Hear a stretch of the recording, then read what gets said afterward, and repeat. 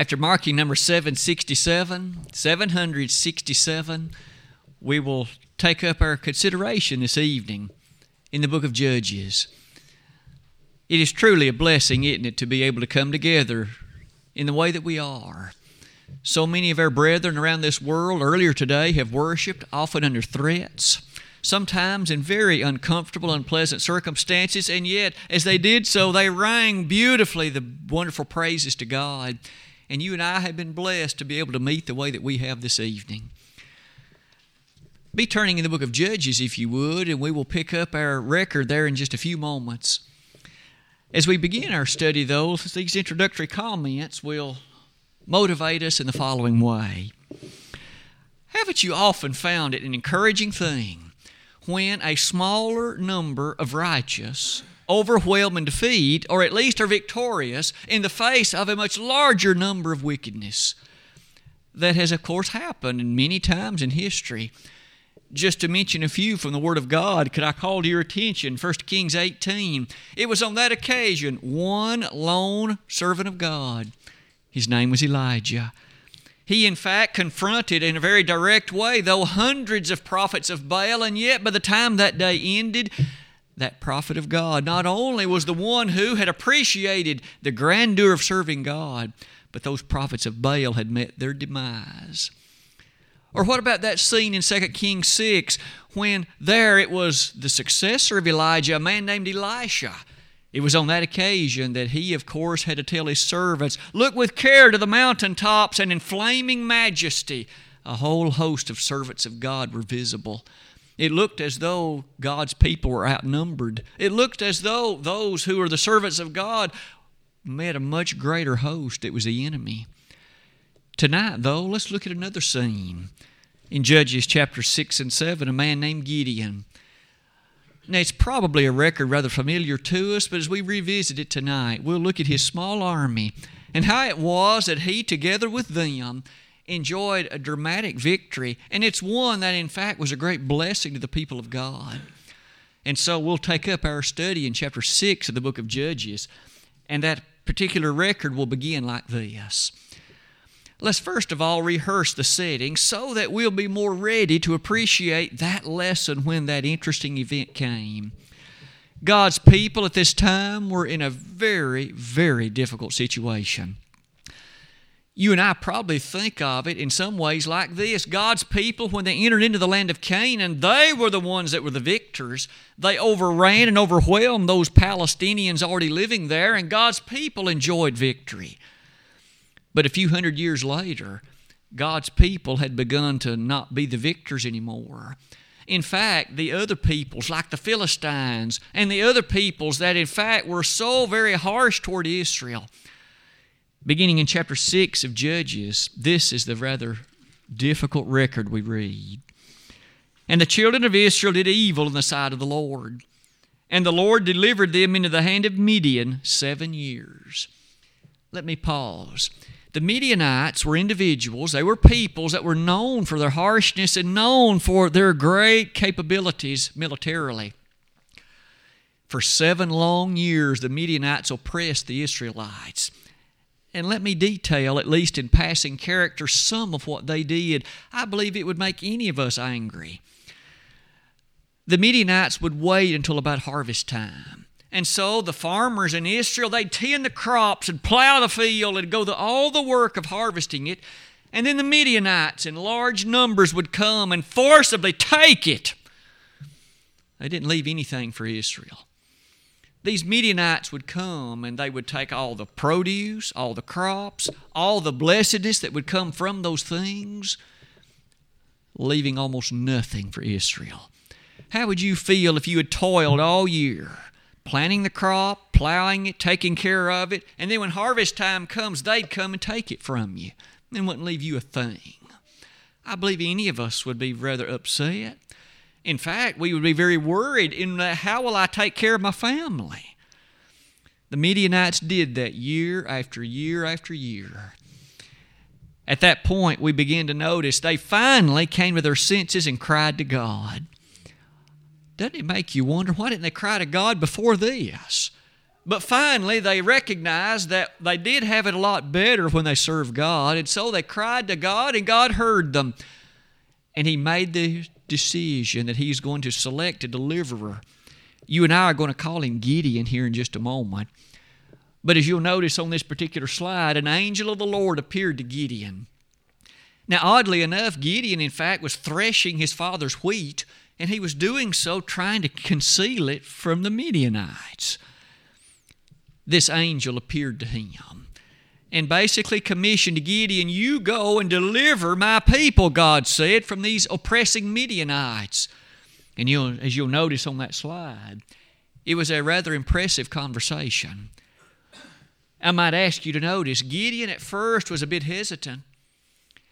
I've always been impressed, just like you no doubt are, because of the reasoning in Gideon's heart. Gideon said, I am of the tribe of Manasseh, which is one of the least in Israel. And not only that, he said, I am the least in my father's house. God, are you sure you can use me? Have you ever felt that way? Have you ever felt that others are more talented, more noble, more capable? May all of us recognize, however, God has a task we all can do. Didn't Jesus on one occasion say in Matthew chapter 10, only those who give a cup of cold water in my name, they'll in no wise lose their reward. Maybe you and I then ought to recognize what a great work God can do for those who will simply be instruments in His mighty hand. Finally, Gideon would come to realize that. As you and I consider the story forward, you notice that the very same night that angel appeared to him, you might notice God appeared to Gideon and gave him some orders. If I may paraphrase, God said, Gideon, you go and tear down your father's idols. We'll revisit that before this lesson's over, but aren't you impressed? Gideon, you go and use your father's own second oldest bullock and tear down his idols and the grove that's beside it. That very night, Gideon did what God told him to do. At that point, it brings us to note also the following. The next day, Gideon's father defended what his son had done the previous night. And in that defense, perhaps we can begin to appreciate maybe his own father was becoming to realize the error of his way due to the courage and the boldness of his son. It is to that I might add this. Put yourself now in Gideon's position. A large enemy host was gathering.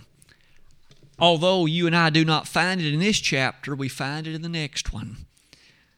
The enemy numbered 135,000 people.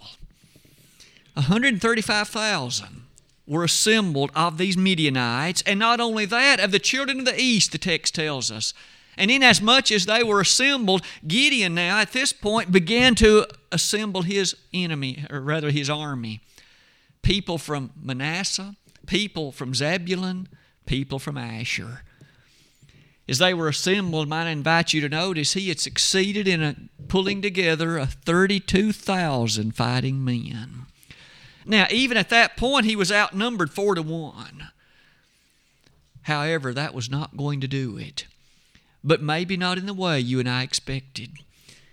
You might well appreciate it was at this point that chapter 6 closes and Gideon asks for a dramatic sign that God would use him.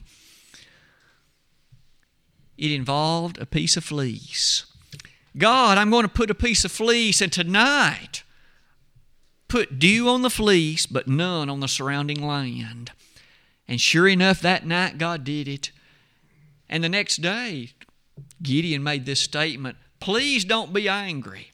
But as a final testament that you'll use me, I'm going to put a fleece out again tonight. I want the fleece to be dry and the dew everywhere around it. And sure enough, that night it happened again, just as Gideon had desired. Now again, may we note, that's not a statement of Gideon's doubt in God. It's a statement, if anything, about doubting himself. God, can I lead an army against this vast number and be successful? God's testament, absolutely you can do it because I'll be with you. I'll be with you, Gideon. At that point, you and I close that slide by noting this, and this is probably the part of the record most familiar to us. God, as chapter 7 opened, said, Gideon, your army is too large. Can you ever imagine a military general feeling that way? My army is too big. Now remember, the enemy was 135,000. Gideon's army numbered 32,000. It was still outnumbered 4-1. And yet God told Gideon, I'm going to have to reduce your army because, as was read a moment ago in the lesson text, Andrew pointed out to us, God said, if I send this number in, you may think that it was by your might that victory was attained. It might be such that you would think that you were the cause of the victory. And so, Gideon, here's what you do. Every man that's afraid and every man that has any fear, you let him go home. 22,000 men went home. That left only 10,000 men to face an army of the enemy of 135,000. But God said, that's still too many. And thus, God said, I'd like to test them, and I'll bring all the men down to the river, down to the place where there's water, and I want the following separation to be made. Watch with care all of those who bend down on their knees and drink directly from water into their mouth. You take note of that. And also those who cup the water with their hand and bring it to their mouth. In terms of number, 9,700 bent down on their knees and drank directly from the river. 300 used their hand to bring their water to their mouth. God said to Gideon, I'm going to take that number into battle, the 300, and you'll be victorious with them. Consider now this with me. 300 versus 135,000. Gideon's army was outnumbered 450-1. Think about those odds, my friend. How would you have felt leading an army of 300 against an army of 135,000? And yet, that's the very shoes in which Gideon was standing. As you and I close that slide, doesn't it make us wonder, how did this turn out and what were the details? Without reading the major part of the latter part of it, may I ask you to notice, in a stroke of brilliance, Gideon divided that mere meager number of 300 into 3 companies, each one only 100 people. And he stationed them strategically around the actual battle site. And when the actual time of the battle ensued, it was the Midianites that were fearful, because they were under the impression that they were surrounded by the enemy, which was only so few compared to them. And when Gideon gave the word, they broke the matters that were with them, the pitchers that were there, and the sound was such that the enemy thought that, again, there were many more of them. And they actually began to kill themselves. They were fighting one against another rather than against Israel. And ultimately, Israel enjoyed a tremendous, dramatic, very important victory. Gideon's small army did it, with God all behind it, of course. And as you and I close that slide, what a resounding victory it was. What are some lessons that might be so beneficial, so helpful to you and to me today as Christians? Some of these, I suppose, will be easy enough to appreciate, but they're so very meaningful. Let's begin with this one. The simple truth and the simple demand of obedience. There are several scenes in this that testify to it. Let me draw a few of them to your attention.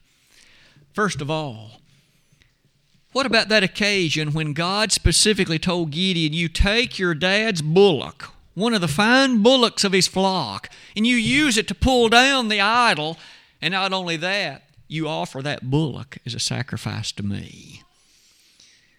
Now, Dad could become mighty angry at that. It's one of his finest bullocks. And not only that, the whole town used that statue, that idol, to worship Baal. And Gideon destroyed it all in one night. Could you and I be enough to say Gideon obeyed God rather than his dad? And that teaches all of us, in principle, an incredible lesson. We must love God more than we love our family. Many an individual has, in fact, loved father or mother or brother or sister, or sometimes even children, more so than God.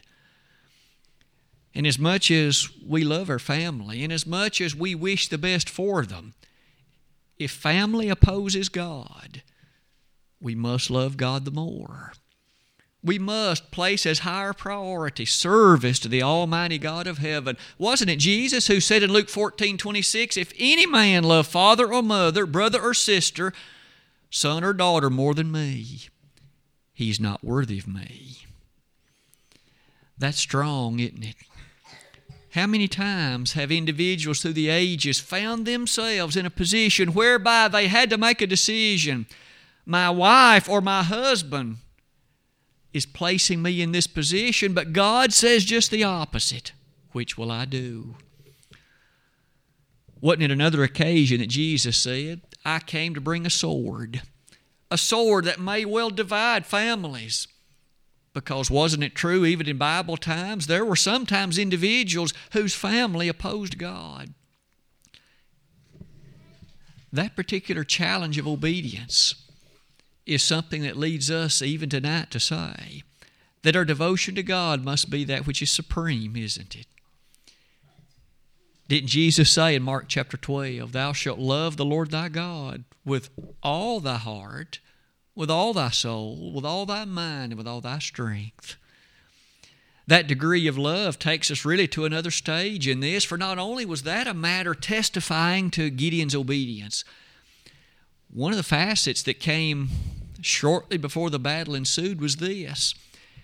God told Gideon, you go down and you survey in a statistical way the enemy camp. How would you have felt marching toward an enemy camp of 135,000 men when all there was you and one servant? Would you have been fearful? Would you have perhaps trembled and wondered, is this a wise move? Is it a strategic action? And yet Gideon did it. And in that way, he learned one more time, following God always works best, because our God always does what's right. You'll notice on that slide, may we jump to the New Testament. Obedience seems such a simple thing. God said, you've got to be baptized. No logic of man will ever overturn what God said. Men have tried now for over 500 years to somehow discount baptism, but they'll never succeed. Because God said, he that believeth and is baptized shall be saved, Mark 16:16. And in Revelation 7, we learn who are those that are blessed to stand before the great throne of God in heaven. Those that were washed in the blood of the Lamb. And that washing comes, according to Acts 22:16, when you're baptized. Isn't it true we might learn it like this? Those that enter heaven will be those who are baptized. Those who obey God. Those who do what He says. In Hebrews chapter 5, verses 8 and 9, though he were a son, yet learned he obedience by the things which he suffered. And being made perfect, he became the author of eternal salvation unto all them that obey him. Those that obey him are the ones upon whom will be showered the eternal blessings of that marvelous, unending life. In Revelation 22:14, the last page in the Bible, blessed are they that do His commandments, that they may have right to the tree of life and may enter in through the gates into the city. Obedience is so vital, and it is so required by God, isn't it? Let's close that slide then like this. Gideon teaches all of us a valiant lesson. He stood against his own father.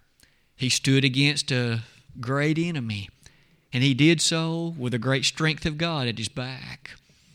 What about a second lesson, however?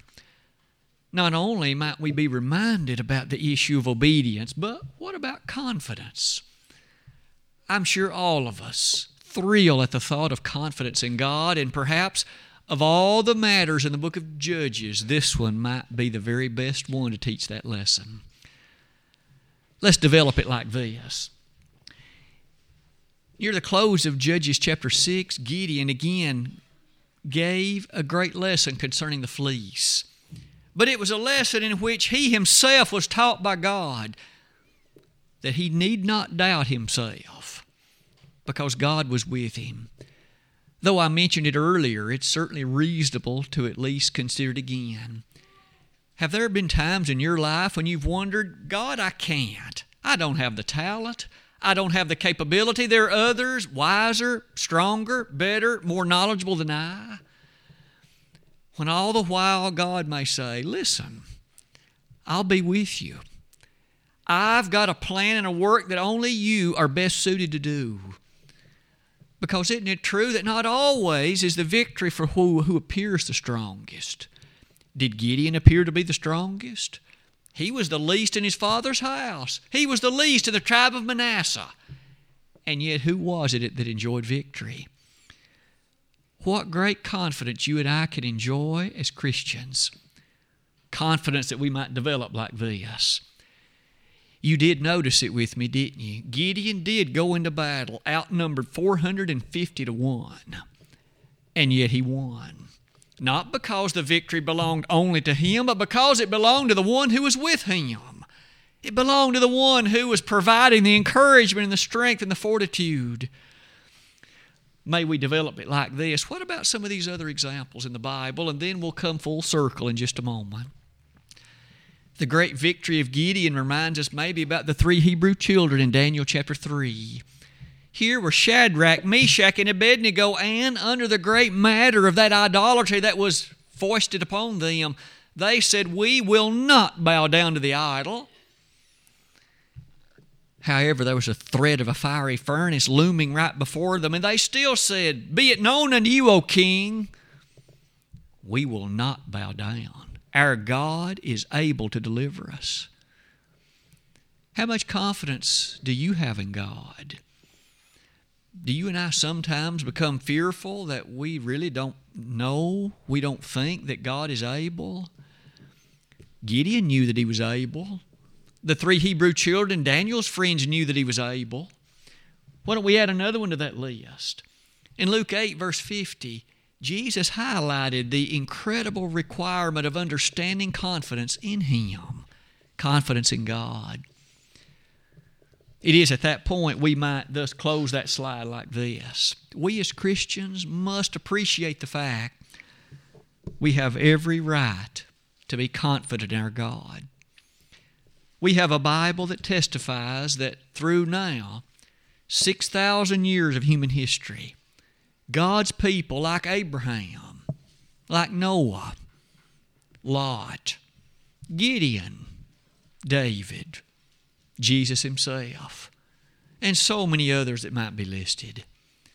They have given to us an example that we should be confident in our God, believing in Him, understanding of Him, appreciative of Him. And it is in that way these verses at the bottom are a direct challenge to you and me as Christians. Listen to some of these passages. 1 John 5, verse number 14. This is the confidence that we have in Him, that if we ask anything in His name, we have what we ask of Him.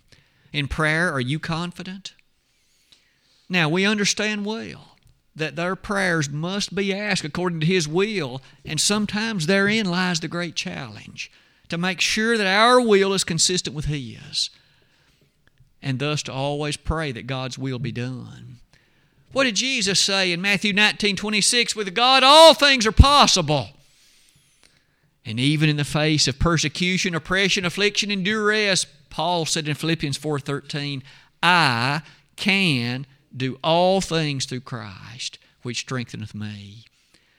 Those are passages exuding with confidence, aren't they? And that confidence comes to you and to me as those men and women, boys and girls who would serve the Lord Jesus Christ, ever recognizing that we truly are merely in His hand. And our confidence doesn't rest upon our ability. It doesn't rest on our knowledge or our capability. It rests fundamentally and finally upon the God whom we serve. What about lesson 3?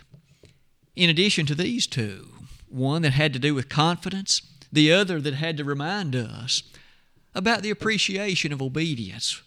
What about victory? I'm sure we all expected that one to come at some point, but it's time to zero in on it. and to understand truly what a fantastic lesson it is. Victory. I've never known anyone that looked forward to losing. Be it sports teams, be it political races, we all enjoy being on the winning side, being on the team that's victorious. Those that enjoy triumphant character, and yet, as those who serve God, we are guaranteed to be on that side. Let's develop it like this. Gideon's forces, though outnumbered they were 450 to 1. They enjoyed not just victory, it was overwhelming victory if you'll read the latter part of Judges 7. It is in that light that you and I might add these verses to it. As followers of God, may we all appreciate the fact that the Word of God has some very directed truths to share with us. Truths that assure us of victory. The guarantee of God toward that end might well be stated in ways like this. In 2 Kings 6, verse 16, wasn't it there that Elisha told his servant? The servant was so agitated. The servant was so bothered because we are outnumbered, Elisha. There's only 2 of us. And they, together with what few forces that were with them, and yet the enemy seemed so vast. Elisha prayed, God, open the eyes of the servant. And when he did, he was able to see on the mountaintops were chariots of fire that were on his side. If you and I could appreciate, it's true the devil looks so strong. This world appears to be headed right down the pathway to destruction, following wholeheartedly what the devil says. But you and I know that Jesus in the Revelation, among so many other places, gave us a surefire guarantee of the ways to defeat the devil. Come back on Wednesday night, or rather Tuesday night, as we open up Revelation chapters 10, 11, and 12. In those very chapters is a guaranteed victory over the devil. We'll develop that in detail this coming Tuesday night. But for the time being, might we say this? In Psalm 118, verse number 6, help is not to be found in man. Because isn't it true in 2 Corinthians 2:14, this statement is made. Paul, writing to the church in Corinth, said, we are always led in triumph in Christ. The question is not whether the Bible says that. The question is, do you and I believe it? Do we believe it? This world often displays things that are troubling. Nuclear warfare. People send anthrax letters. Deluded people climb into towers and shoot innocent people. You and I ought not be afraid of those things. Because if we die in Christ, we're going to a better place than this one. That's the hope held out for us as Christians. Now, we don't look forward to seeing anybody die that way. But the fact is, if we are living in the Lord, paradise waits. And may we be so quick to say is, no matter what, victory is ours if we just be faithful to God. Do what He says, live faithful to Him, give our life in defiance to the things He teaches. One last set of verses on there takes us to Romans chapter 8, verses 31 to 39. Verse number 31 mentions a very interesting question, and it's a question to which you and I would wholeheartedly say it again. If God be for us, who can be against us? And beginning in verse number 35, Paul wrote to those Roman brethren, and he made this statement to them. What shall we say then? Now notice as he begins that question in verse 35, he listed 7 things. Persecution, distress, famine, nakedness, peril, or sword. As it is written, for thy sake we were killed all the day long. We are accounted as sheep for the slaughter. Nay, in all these things we are more than conquerors through Him that loved us. For I am persuaded that neither death, nor life, nor angels, nor principalities, nor powers, nor things present, nor things to come, nor height, nor depth, nor any other creature shall be able to separate us from the love of God which is in Christ Jesus our Lord. Paul said there is nothing that can separate us from the love of Christ. May we be quick to say the only being that can separate you or me from the love of Christ is ourself. I can choose to disobey. I can choose to follow the devil. I can choose to do what's displeasing to God, and I'll enter a devil's hell for that if I don't repent. But there's nobody else that can forcibly take you or me from the safety and the protection of the hand of Jesus Christ. We're the only ones that can choose to walk away. Doesn't that give you courage and confidence? Does it instill within us the fact that we're always led in triumph in Christ? Paul felt that way, and so too can you and I. I suppose in light of those things, we close that slide. And aren't you reminded that in the midst of a world that looks so often bleak and dark, filled with discouragement, disappointment, and despair, we as Christians serve Jesus Christ who died for us, and He's promised us victory. Lesson number 4, and it is our last lesson of this study tonight, takes us to Gideon, and one more attribute of his leadership, and one more facet of the work we see in his life. Did you notice that so far every part of these titles has involved God? Victory in God, confidence in God, obedience to God. One more thing, leadership with God. The time came again that the angel of the Lord commissioned Gideon. You are going to deliver my people. I'm choosing you. And doesn't that sound a bit like the days of Moses when at the burning bush God said, Moses, you go and bring my people out of Egypt. And Moses' first response was, me, Lord? Are you sure you want me? And just like God told Moses, yes, you're the one. God told Gideon, yes, you're the one. And the example of the fleece on 2 consecutive nights drove that point home in Gideon's mind. As you think about leadership and the attributes that sometimes come to you and me, it seems that these thoughts were very appropriate. Aren't you impressed that once Gideon's mind and his self-doubt was removed, he took wholeheartedly the task that was before him. He put his mind to the task and he led that 300 men into battle, but he did it strategically. He gave them tasks to do. He stationed them appropriately. Doesn't that also highlight that although Gideon trusted in God, he knew God wanted him to use his abilities, his capabilities to the best that he could. And God still asks that of every one of us. He still asks that we do what we can with what we have. And He will blossom and bloom that into a great deal of victory for His cause. But we can't just idly sit by and just expect God to do everything. Gideon didn't. Jesus didn't. Paul didn't. Peter didn't. John and James didn't. They took to task that great commissioning of God. And so it is. In Acts 20:28, to those men that are elders, Paul, writing to them, said, take heed to yourselves and to the flock over the which the Holy Ghost hath made you overseers to feed the church of God, which he hath purchased with his own blood. And so in that oversight, they lead us, they move us, motivate us, lead us into those tasks and efforts and works that God would have us to do. As each of us imagine and think about these lessons from Gideon. Though Gideon lived a long time ago, aren't you impressed with the fact that he became one of the judges of Israel? Now, only 15 judges are named in the Old Testament. 15. Othniel, Ehud, Shamgar, Deborah, Gideon, and Abimelech. That's the first 6. Though Gideon was so humble and felt as if he wasn't capable, his name has now stood throughout these millennia as one of those 15 judges of Israel. What does God have in store for you and me? That which we can do to push His cause forward, to enlarge the boundaries of His kingdom, and to do that which is noble, productive, efficient, good, and right in His sight. Seems like it prompts each of us to ask the question, just like Isaiah did. Who am I, Lord? Send me.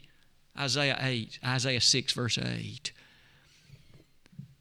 As we close this lesson tonight, I trust we've each been encouraged to think positively, to think optimistically. because as Christians we really can and we really should. Have you obeyed the Lord Jesus Christ? Have you become a Christian? Have you become a member of the blood-bought body of Christ? That beautiful scene in which your sins are washed away, not by the power of men. Men can't do it. By the power of God through the blood of Jesus Christ, His Son. Tonight, as we come to this point in our service, we do offer an invitation, not because it's ours, but because it's His. Jesus said, "Come unto me, all ye that labor and are heavy laden, and I'll give you rest. Take my yoke upon you, learn of me, for I am meek and lowly in heart, and ye shall find rest to your souls." Do you hear that promise? He didn't say you might, you may, you can. He said you will find rest to your souls. If you're agitated, frenetic, troubled, and bothered, you need to come to the Master. He said, "My peace I leave with you." In the world you're going to have tribulation. "My peace I leave with you," John 16:33.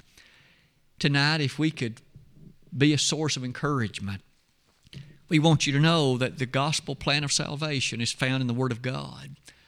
And in that plan of salvation, that commitment, that obedience that you and I make, in which we believe with all of our heart that Jesus is the Son of God, we repent of our sins, we confess His name as a Son of God, and we are humbly and submissively baptized.